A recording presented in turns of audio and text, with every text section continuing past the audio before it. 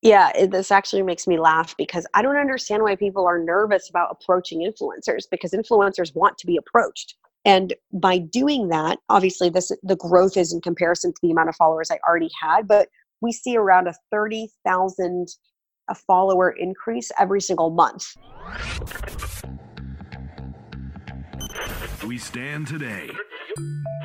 The Business Method. The Business Method. The Business Method Podcast. The Business Method Podcast featuring Chris Reynolds. Entrepreneurs' systems, methods, tools, and tactics for location independence. Ladies and gentlemen, boys and girls, I'm your host, Chris Reynolds, and welcome to the Business Method Podcast, a podcast featuring successful entrepreneurs and high-profile people dissecting their business models. We dissect the different methods, tools, and tactics of high-performance online entrepreneurs and high-caliber people in a series format. On our first series, we interviewed 100 entrepreneurs in 100 days that have built businesses creating $100,000 or more annually. On our second series, we interviewed 100 entrepreneurs that have built location-independent businesses that produce over $1 million in annual revenue. And now we're interviewing 100 major influencers to get behind the minds and the science of using influence to grow business and influence income, results, economies, and cultures. There's a growing number of people building these caliber of businesses like this, and we're going to figure out what it takes to make this happen. Now, let's jump in today's show. The Business Method. Hey listeners, welcome to the Business Method Podcast. I'm your host, Chris Reynolds, and we are currently interviewing 100 major influencers on our show with my co-host, Noah Lath, to get behind the minds, the tools, and the methods it takes to build major influence in business and handling it in a positive way. Today on the show, the founder and CEO of Teamy Blends, Arezzini, is joining us to talk about business and influence. Adi started this company from her mother's bedroom and has grown Teamy to a multi-million-dollar brand. One of the ways she did it was influencer marketing. Currently, Adi and her team work with 1,500 influencers a month and have grown their Instagram up to 954,000 followers. Throughout the interview, Adi shares with us how she grew her following through influencer marketing, how she managed the massive growth, and how her and the Teamy team manage working with so many influencers. We also chat with her about health today and how her own challenges with gut health and digestion have inspired her to help millions around the world with their own health. It's another great episode, guys, and without further ado, Adi Arezzini. Entrepreneurs' systems, methods, tools, and tactics.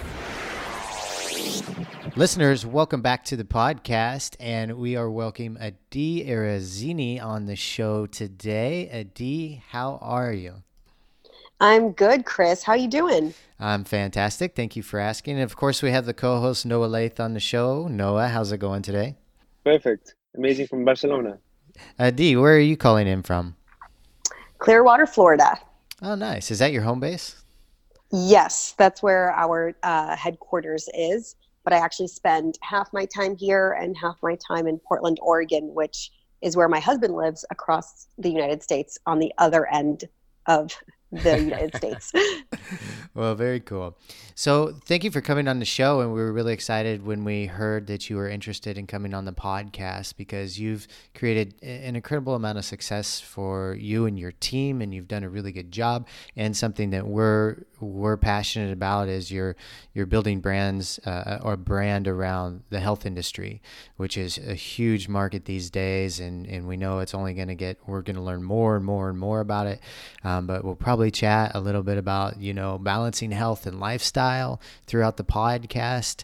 But maybe that's a fun question to start off with, Adi. Like being an entrepreneur, a successful entrepreneur running an amazing business, how do you balance health and work and lifestyle? That's a good question. The honest answer is that it comes in waves. I can't tell you that I'm always fully balanced. I go through weeks that I feel really, really great with my career and with my work and with my health and wellness. But what I can tell you specifically regarding exercise, I exercise 5 to 7 times a week, and I never miss out on those days. So it's almost like I create a meeting with myself, and I wake up at 6:30 every morning, and I go to the gym, and that is how I start my day. Meal prepping really helps me because I'm so busy at the office that preparing my meals on Sundays, again, really helps me keep in a good, healthy diet.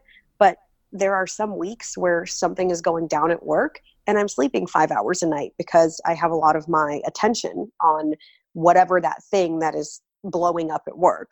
So it comes in waves. I can't tell you that I'm fully balanced all the time. That's the honest answer.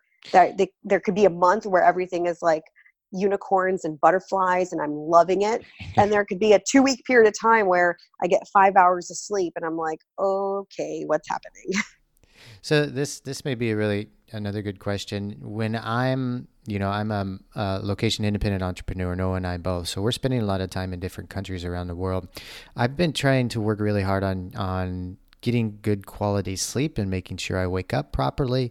But there are times when we do get 5 hours of sleep. So what do you do when you're does 5 hours of sleep, is that sufficient for you, or are you performing differently throughout the day when you get less sleep as opposed to more sleep?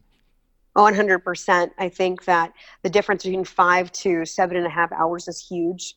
And if I slept 5 hours, I'm more irritable. I'm not working at my highest potential. And I feel like my energy is depleted. Being an entrepreneur takes energy. That's like literally what it is. You're putting energy into everything that you're doing. So you are your own biggest asset. And if your energy is depleted, your work is going to be brushed off, or it's going to be at 50% or 70%. However, when I do get those 5 hours of sleep, I really make sure to take a ton of vitamins and stay very hydrated that day. Oh yeah. People do the opposite. They're like, I didn't get enough sleep, so they drink like 3 cups of coffee, which is literally the opposite of it dehydrates the body. Yes. So when I don't get sleep, I'm like drinking more water than usual, and I'm taking vitamins B1, chlorella, spirulina, anything that I can add to my body to stabilize it a little bit, because the sleep is supposed to stabilize it and I didn't get enough sleep. So that's what I personally do. It doesn't necessarily make my whole day better. I still only got 5 hours of sleep, but it's my way of being a little bit more responsible for the fact that I didn't get enough sleep. That makes sense. Let's get to know you a little bit better, Adi. We want to know, let me give you the microphone for just a couple of minutes and you can kind of tell us briefly about the founder story and how you became the successful entrepreneur that you are today. Sure. So the story started when I spontaneously decided to join the Israeli Defense Forces. I had lived in America most of my life. I moved to Florida when I was 6 years old and didn't know anything about my culture, where I was from. I didn't speak the language. And I finished high school and I had no plans of going to college. Not because it didn't interest me, but because I grew up in a very low income family, raised by a single mom. And I've been working to support me and my mom since I was 9 years old, when I got my first job at $2 an hour babysitting. And I worked all throughout high school. And it's always been like, how do I make enough income to like support me and my mom? That's always been at the forefront of my mind. So going to college we didn't have enough money. I didn't see how college would help me make income immediately. So it was never even a question to go to college. And I finished high school, started working, and I was working at a postcard company making $10, $11 an hour. And I worked there for about a year and a half. And although the company was great, I just felt like I had no passion and no purpose to my life. I have been working since I was 9, and I felt like I was 35 years old with a mortgage and paying rent and doing all of these things that grown-ups are supposed to be doing, but I'm 19 years old. I should be having fun, and I just didn't have enough fun in my life due to the stressors of my life that I had at the time. So I somehow found out about this program that helps Americans join the Israeli Defense Forces, and it's a completely voluntary action. If you live in Israel, it's mandatory, but I didn't live in Israel, so I volunteered. And within 6 weeks, I moved my entire life to Israel. And I became a fitness instructor for combat soldiers in the artillery unit. And that was my job in the army. Wow. And that's it was amazing. It changed my life. I attribute a lot of my success to that 2-year time period. I learned so much about myself and so much about others and how to be persistent on a given course. So I moved to Israel, and about a year and a half into my service, I started having really bad digestive issues. The food in the army is not fresh. It's not organic. It's not farm to table. It's just food made for the masses for 3,000 people at my base. And I didn't think that I was eating terribly, but my digestive system just stopped working, which means that I was going to the bathroom like once a week, which is really unhealthy because the purpose of your internal organs is when you put liquids and foods into your body takes the nutrients that it needs for fuel and discards the rest through sweat, pee, and poop. That's how it works. But my body wasn't doing that. It wasn't discarding anything. It was just holding on to all the chemicals and all the toxins that I was consuming. At that point, I became addicted to coffee. So my stomach looked like I was 5 months pregnant. It was a huge bowling ball, and it was hard as a rock. I couldn't wear anything tight. I couldn't wear really anything other than like workout clothes that were stretchy. And it was painful. And I didn't know what to do. So the only thing that I knew at the time as a 20-year-old that could stimulate my digestive system is coffee. So I started drinking like 3 to 5 cups of coffee a day. And after a couple of weeks, that didn't work either. So that stopped working as well. I changed my diet as much as I could within the food that I had given to me in the army, and it didn't help. So I ended up getting a colonic, which is literally where they suck out the toxins from your body, and it's not a pleasurable experience. Yeah. And it's not something that I would be like, oh yeah, I'm going to go get a colonic. This is going to be fun. Like, it was not fun. And not only was it not fun, it was more of a Band-Aid approach to my symptoms instead of looking at the root cause of the problem. Kind of like when you put Advil on a headache, you're just kind of masking it. You're not trying to resolve why you had the headache in the first place. And that's what I ended up doing. I came back to America when I finished my my contract, and I started cooking for myself, which improved my digestion, but it still wasn't fully gone. I was still having really bad digestive issues. And what I ended up doing is I ended up researching and reading a ton of books on gut health, because I'm like, I'm 21, 22 years old. I should not be having issues with gut health, especially since I'm a personal trainer. I'm supposed to be the epitome of health and wellness. And all of these books were saying in different areas of the book, a way to naturally help your digestion is with tea. And they kept talking about this. So I started researching, what is this whole tea thing about? I was not like necessarily a tea drinker at the time. And that's really what got me interested and got me looking. And that's how really I started Teamy Blends. Like, the funny thing is that you said about, the colonics. I do a water fast, let's say, twice a year with colonics. And it definitely changed my life. And a lot of people like are unaware of the gut, let's say, because the intestines actually are called the second brain. If you look at an embryo, it's first the brain, and then the intestines, and then the heart is being made. Do you see a lot of education that you have to do, let's say, to your clients and to your let's say movement? You see a lot of misunderstanding or?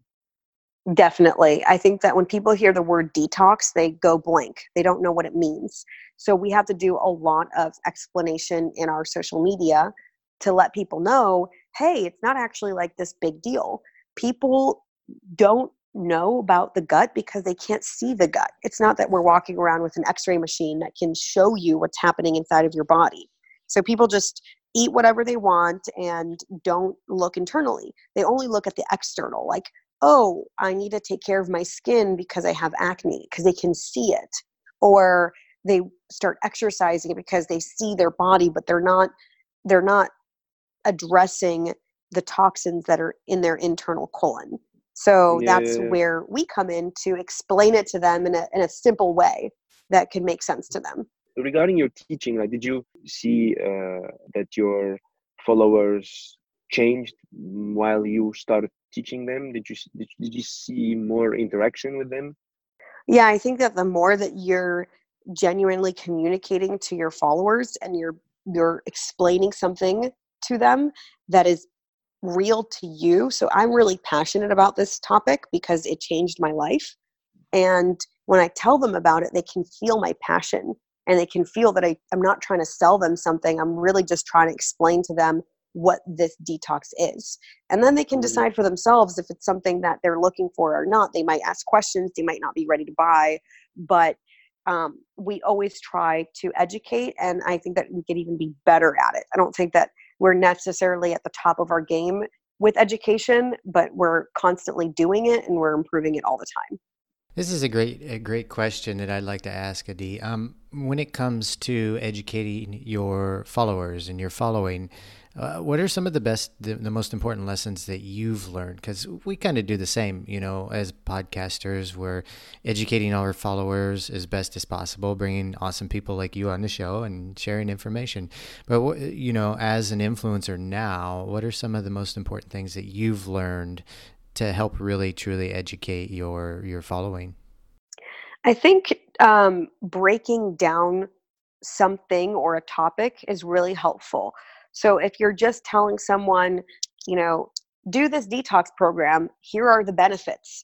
I think that is a sales pitch, as opposed to being like, okay, let me tell you guys about this detox program and let me give you the nitty gritty on what happens inside your body. And you give them that data. And then you go to the next step about how this can affect your body and the different symptoms you could have if you had toxins in your body. And then you tell them about the solution, but it has to be genuine. I think that if you are just trying to sell your product all the time or tell people to follow you or tell people to listen to your podcast, it doesn't give them a reason why. And you have to give them the reason first. So I always try to do that as opposed to just telling them the benefits of something. So can you give us an example of that? Like, what would be a reason that you would present talking about your 30-day challenge? Yeah. So let's say I was on my Instagram stories, for example, and I'm trying to relay the communication that toxins accumulate in the body for 5 to 20 years. So instead of telling the audience, hey guys, you have toxins in your body, you need to get rid of them, here's the product to get rid of them. Instead of that, I'm going to tell them a little bit of backstory. Hey, so in pizza, ice cream, and French fries, all the foods that we all love, and I'm not telling you not to eat them, obviously in moderation because I'm a huge pizza lover, but you accumulate chemicals and toxins in your body. Now, let me tell you how that happens. They accumulate in your gut and they form this wall of toxins that just sits there and sits there and sits there. And it doesn't leave the body. It just stays there and gets added more and more to the point where it can be as thick as a car tire, which is really gross. I know. Wow. And the longer the toxins are in your body, the harder they are. They actually harden. They're not like soft. Like, have you ever seen like a 60-year-old, it usually happens with males, a male that has this huge belly, but it's like hard as a rock. It's not blubber. It's not like fat. It's just like this huge protruding belly. That's toxic? That's what that is. Oh, no. And they're hard. They're Oh. not fat. They're hard. And even if that 60-year-old man was going to start working out on the treadmill, it would take him a lot longer for the body to even realize what's going on, because the body at that point is like so asleep and so unaware of what's happening internally because there's so many toxins in the body.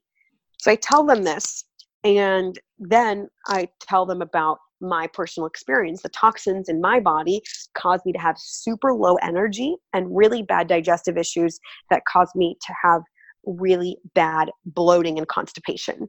It could be different for someone else. Someone could have toxins in their body and it could show up on their skin, or it could show up on their energy levels or their metabolism. So everybody's body reacts differently to these toxins. But by doing this program, you're going to be able to address what's happening with you. And I just tell them that. And then they ask questions and we answer those questions. And that's how we do it. And it's a continual education. You just sold me. Where do I buy? I have to tell you that there has never been a time when I've talked to someone in real life or over the phone that has asked me about the program that at the end of the conversation was not interested. Because everybody has this, but nobody talks about it. Yeah. Everybody has these issues, but no one is talking about it. I heard it's called mucoid plaque or something like that. So Come again? Is it called mucoid plaque? Like the what comes in the intestines, like it's kind of membrane comes onto the walls of your intestines, and it diminishes the absorptions and. Right. I try to avoid all terminology because then people won't understand it. So I try to keep it as simple as possible, because no one, like, if you had to study human anatomy in high school, you don't remember anything. You don't remember the names of all your bones and all your muscles. You know where your legs are. You know where your arms are. So I try to avoid that because I'm not trying to sell to doctors. I'm trying to sell to regular people. So do you think that, like, the simplicity of explaining things, is that one of your success? Because that's actually something that I'm very curious about.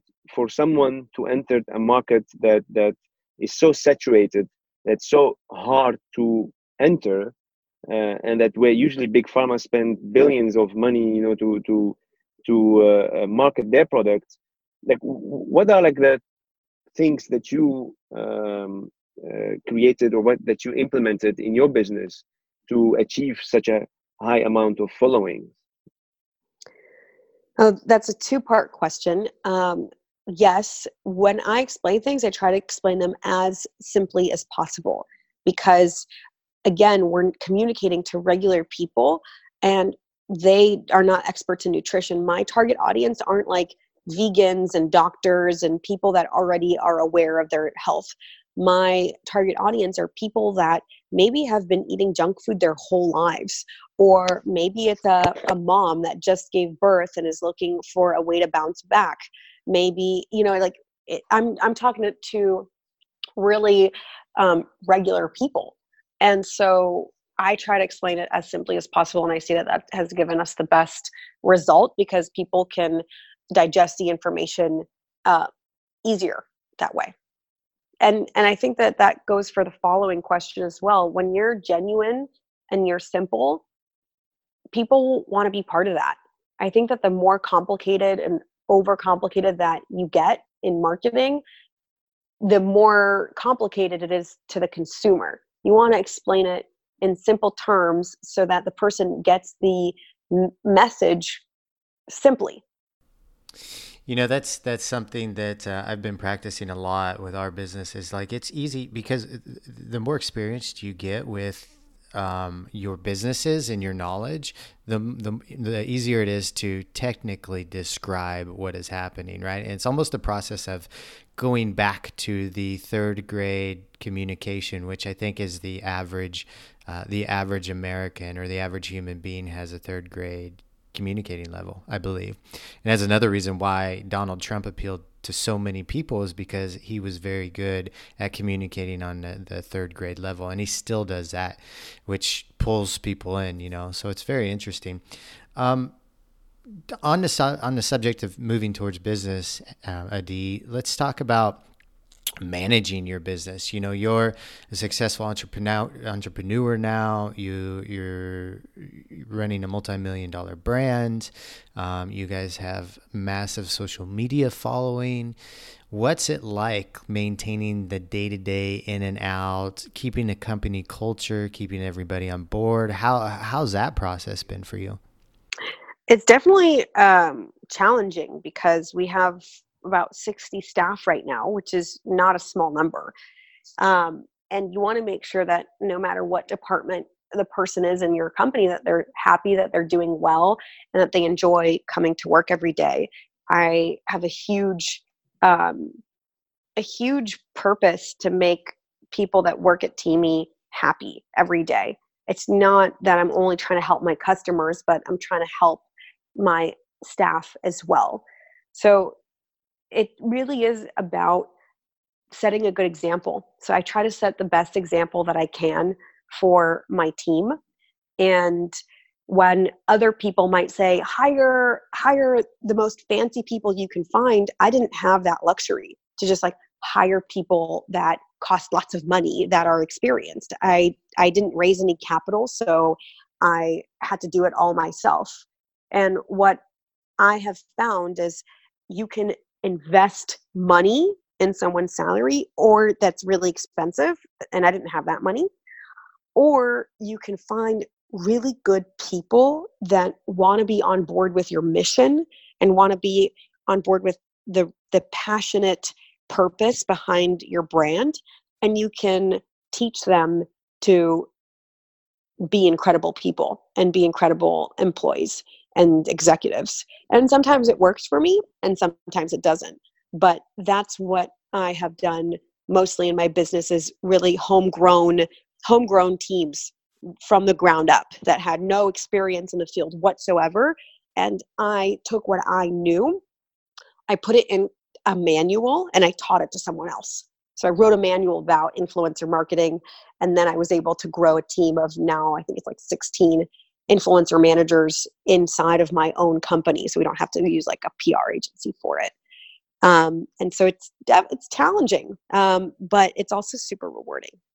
I'd like to ask you more about how did you find people that would be on your mission? Because, I'm going through some hiring right now where it's challenging. You get a lot of people that just want a job, right? So what are some things that you look for to make sure that the person that you do hire, that you do invest in, will be on your mission, on the same page as your mission? I think that the way that I interview is very unorthodox. The way that I interview people is very in a relaxed setting. And I ask them like, well, what do you want to be doing with your life? What are your goals? What are your missions? Because most interviews are about the company and not about the person working for the company. So if I get to know the person better and what their goals are, I can see, does this align with my goals or does it not? It's almost like a relationship. If you are getting into a relationship or a marriage and your goals don't align, it's not going to work out. So I ask more about the individual and their purposes, their goals, and then I can see if that aligns with mine. Of course, I look at their personality traits. We also do personality testing. We have a program that does it that we subscribe to. But I really try to find people that have the teamy personality, which I wrote a policy about, an internal policy in my company. They have to have these characteristics in order to work here. So, for example, people that are like Debbie Downers can't really work at my company because it brings the whole team down. And we're a very like high energy, hustle type of team. And if I see those types of characteristics in the interview, I won't hire them no matter what experience they have. It just sets off a red flag for me. Nobody likes a Debbie Downer, to be around Debbie Downers. No, and I can tell, people are usually nervous when they come in for an interview, but I can just read their energy. Yeah. And I can say, are they going to vibe with this department or not?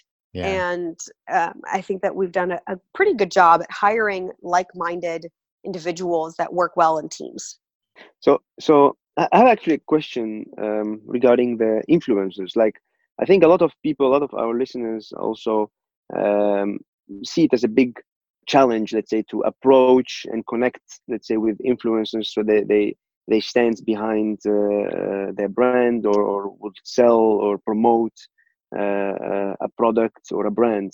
Like, how did you do that? Like, from your practice, and you have a team of 16 people who are doing that on a regular basis. Like, what are the best practices that you have learned from that?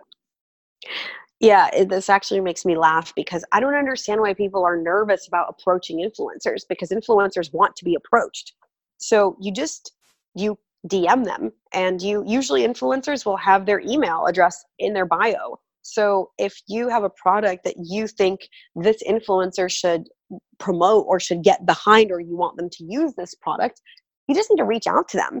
And the amount of time that you spend not reaching out to them and thinking about reaching out to them is not productive. You just need to reach out to influencers in a very massive volume. If you reach out to 5 influencers per day, you're going to get, 1% of that back. So you're not really going to get anywhere. You need to be reaching out to hundreds of influencers every day, every week, in order to really see any type of response. And again, the best thing is to be genuine. Hi, my name is so-and-so. This is my brand. Here's what we do. I would love to send you some of these samples. Is that something that you would be interested in? And if they don't answer, you follow up. And some people will just not answer, and some people will not be interested, and some people will. That's why you have to do massive volume of outreach in order to get that type of response back. And like, do you send a personalized message for each influencer, or just mass mail with a standard email? No, it's every communication is personal. Okay. It's just really important, because if you're trying to build a personal relationship with this influencer, how are you going to do that with a robot email? No, but I mean, do you first check them out and tell them, look, I've seen you there and there, and this is my product, and you like, how far do you go with personalized email? Usually we have like something that we want to say. So we might have like a template where we talk about what is Teamy Blends. Maybe that's a template. But let's say I'm reaching out to a beauty influencer, let's just say. I would say, let's say her name was Samantha. Hi, Samantha. My name's Arezzini. I'm a co-founder and CEO of Teamy Blends. I love your videos on eyeshadow.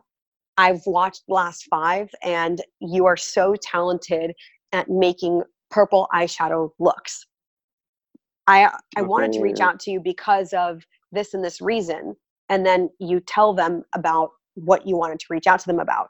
But I think that it's really funny. I get all these template emails from like mass emails from all these companies. Hey, Adi, I was scrolling through my Instagram feed and I saw you. Like, that is so not genuine. Or I found Teamy on a list on Inc. 500 and I wanted to reach out to you. Like, none of that type of communication makes me want to read the email, because it's not real. It's just, you're trying to be real by saying that you saw them in this area, but you're actually not being real with them at all, because you didn't take any time to look at their profile. So we actually take time to connect with the person and be like, wow, I love your recipe on celery juice that you posted last Wednesday. You actually have to connect with the person, and you can't connect with someone in a fake way. No. And would you advise, let's say, our audience to use middlemen or middle websites like influencers.co or .com, or just go straight to the influencers yourself? I personally always advise going directly to the influencer, because every time there's a middleman in any situation, you're paying more fees. And if you're a new entrepreneur, you probably don't have that much marketing budget. So you're going to save money by doing it yourself, but it's going to take longer amounts of time because you're doing it yourself. So in my business, I didn't have any money. So the only option that I had was to do it myself. And I was more than willing to buckle up and do the hard work. People that want to find agencies, they just want someone to do the work for them, which is fine. If you have a big company and you can afford to do that, do it. But I was not in that scenario, which allowed me to get firsthand knowledge and experience on influencers so that I couldn't be duped by an agency. And write the SOPs for your colleagues. Exactly. You contacted yourself as the founder of that company. You never let someone else. It was always under your name because they took you more serious, or after a while didn't matter anymore. No, now it's under all the influencer managers. It's all under their own names. They're creating those relationships themselves. When I was doing it myself, then I was the only one that worked in the company. So of course it was coming from me. But if a girl named Ashley works as an influencer manager, it's coming from Ashley. Awesome. Thank you. Amazing.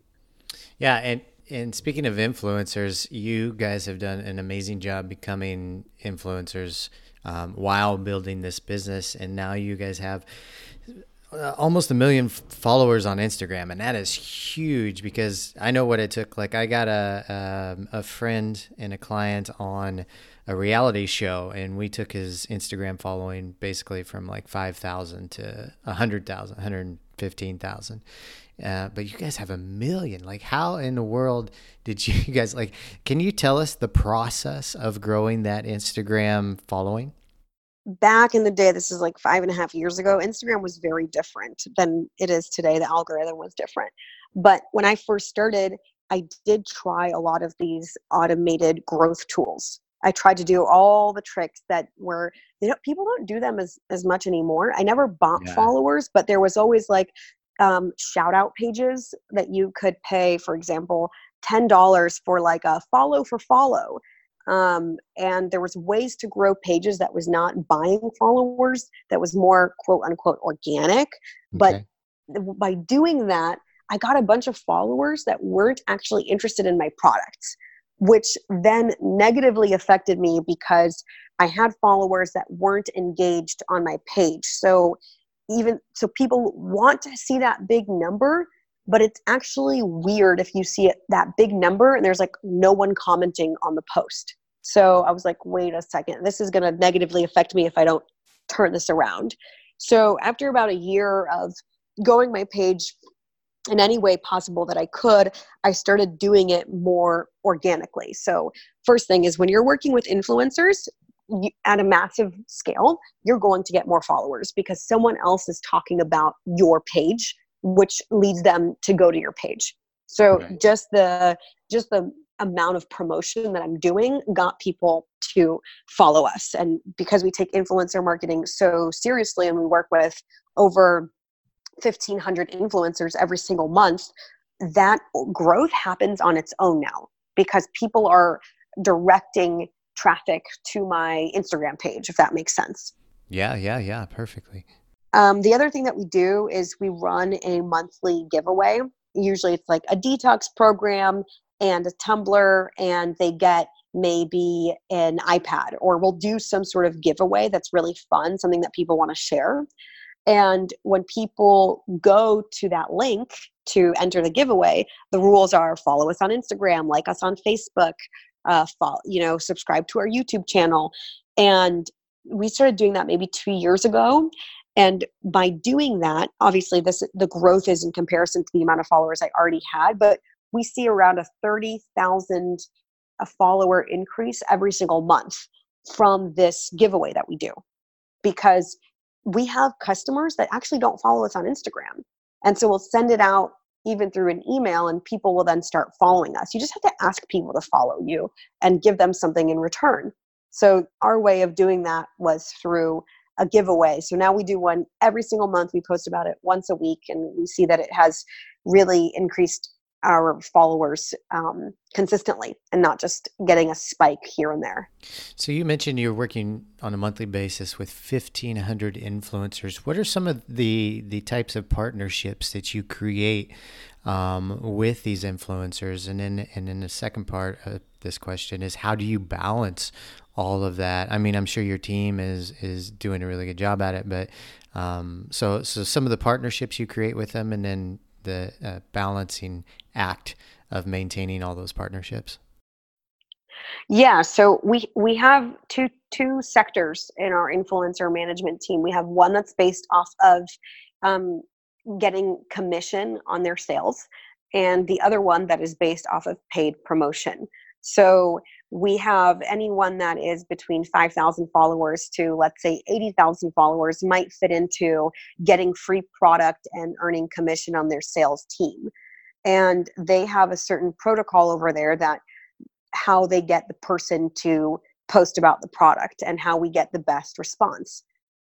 We have the same thing in our paid promotion team, which is maybe they're working with someone with 500,000 followers and they want compensation in order to get them to make a YouTube video for us. So we have a system of steps that we look at to see if we think an influencer is going to generate interest or sales for our products or not. And sometimes we lose a bunch of money, and sometimes we strike gold. But we have a very set standard operating procedure for these managers on what they're supposed to do to continue to close new influencers to promote our products, while getting the influencers that we already have to continue to be excited about our brand. Do you also get like the other way around, that you get requested for that you become the influencer? Do you mean me personally or my brand? Like your brand? Yes, but more, I would say that people are reaching out like, hey, I want to be an influencer for your brand, and we'll vet them and we'll see if they fit or not. But that's usually what we get. And do you have a filter for process for that? Yeah, we have different characteristics that we look for, as what type of posts are they doing? Do they align with our mission? What kind of engagement do they have? So there's a lot of different things that we look at before deciding to partner with someone. I remember you said something also about, like, when you're an entrepreneur on that level that you're working now at, you have also a kind of social responsibility within, like, your team, within your family that's working with you for the brand.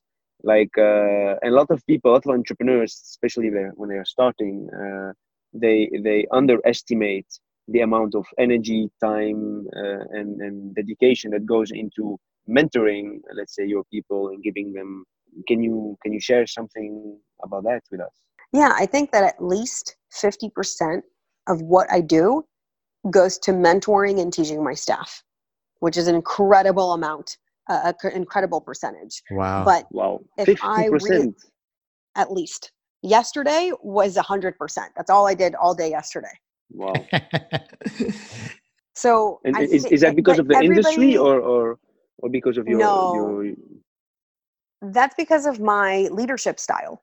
So everybody has a different leadership style. There are some people that are like, no, I don't want to be involved. Everyone can just do their thing. I'm just a very involved CEO. And if I want Teamy to grow and grow and grow, I can't do it on my own. I have to rely on my managers, on my executives. But how can I rely on them if they don't know what they're doing? I need them to be miniature versions of myself and be better than me, which is difficult because I invented the company and I invented all of the operating procedures. However, if I don't flow them power and strength, then I'm going to be tying myself down for the rest of my life and being cracked out on stress all the time. Mm-hmm. So the more that I empower them, and it takes years, you guys, this is no joke. Like, it takes at least 1 to 2 years for someone to really feel comfortable and confident in what they're doing. Until about 6 months to a year, the person is kind of guessing. The manager, the person, they're just trying to get their bearings. You know, they're not confident. They're new to whatever role that they're doing. So I give a lot of feedback. I put them in meetings. I have them watch what I'm doing. And then after, like, a phone call or a meeting, I will say, well, did you see why I asked this question? And did you see why I did this? Like, a lot of my time goes to that.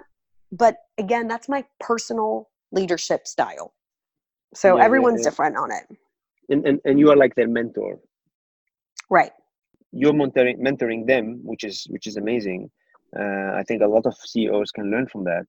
Do you have yourself mentors that you learn from to apply it in your company, or you just read books, or do you go to courses? Or definitely. I mean, I definitely do courses and read books, but I have, I would say, 2 mentors that I go to. One is actually the CEO and founder of the postcard company that I worked for when I was 19 years old, before I joined the military. When I came back and started my business, I literally reached out to her. Her name's Joy. And I was like, Joy, I'm starting a business. You don't know me. You have a 200-person company, but I worked for you when I was 19. Can I ask you some questions? And she was like, sure. And, like, I just came to her office where I used to work, like, 4 years prior. And I started a relationship with her. And she has a 200-person company that's been around for 20 years. Everything that I'm going through, I can bounce it off of her. So I send her an email whenever I need it. I call her, I text her, and I get her advice a lot when I feel like I need it. That's great. I use a strategy of asking people to lunch on me to get these amazing entrepreneurs and get them, to sit down with them and talk with them and pick their minds. Like, it's a brilliant strategy. One thing that that you mentioned, actually, I think before the podcast started, is you wanted to talk about what Noah was asking about the day-to-day activities and maintaining all these activities. But you mentioned that I think in your meetings yesterday, 3 people cried, and I wanted to chat about that because I'm sure it's not like the mean old boss going in and screaming at people and making the interns cry. I'm sure it's because, you guys are running an amazing business and these employees are going through breakthroughs. That would be my guess. But I wanted to ask you, what's happening in that process, Adi, when you're having these meetings and these emotions come up for people that really jerk tears out? Yeah. So basically, there's a department in my company that was like a camouflaged hole where I didn't really know what was going on in there. And then it looked like they were doing well. But as I dug into it, I realized that there were 5 employees doing the work of 2 employees. So I was like, oh, this needs to be resolved. And so when I ended up shifting a lot of things in the company, and so those employees were feeling very unstable. Where am I going? Do I have a job? Am I in trouble? So that feeling of instability for a team member can affect them emotionally very hard if everything is changing in their department. Yeah. And that's what ended up happening is like everything that used to be for the last 3 years in a department within 2 weeks completely changed, like 360, or 180, you would say, changed completely. And so it's just dealing with their emotions and really listening to them and asking them a ton of questions.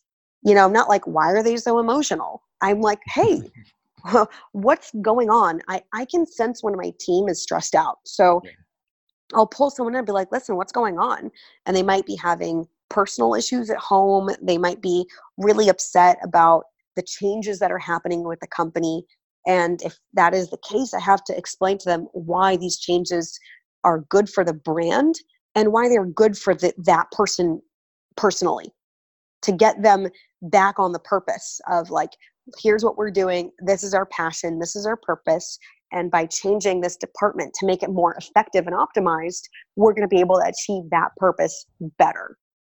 And sometimes these conversations take 40 to 50 minutes to just let the person get all their emotions out and ask them questions. I feel like I'm usually like a detective when I go into these conversations. I really want to understand what the person is upset about.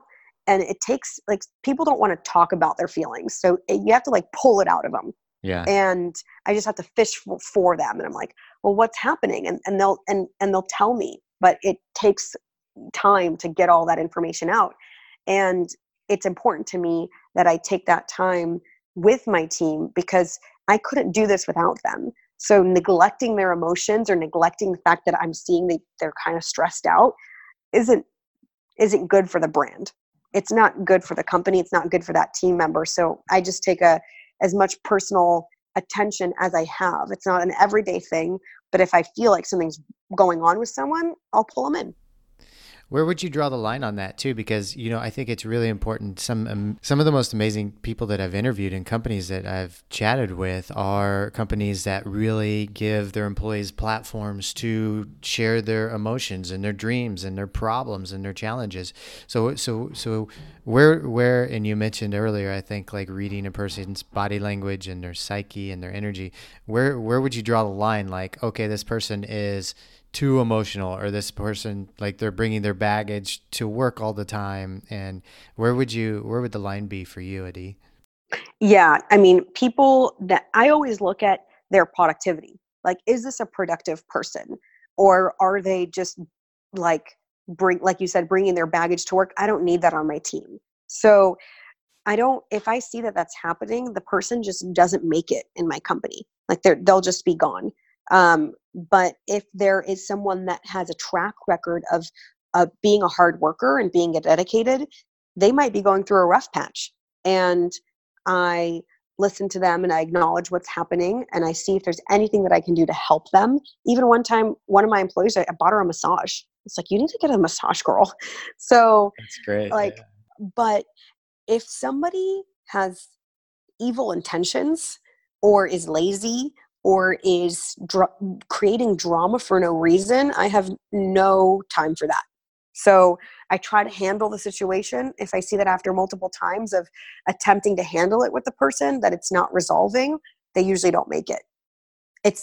Being emotional because you're unstable at your work or you don't know what's happening in your department is very different than someone who comes in every day and creates gossip and drama within the company because that's just part of their personality.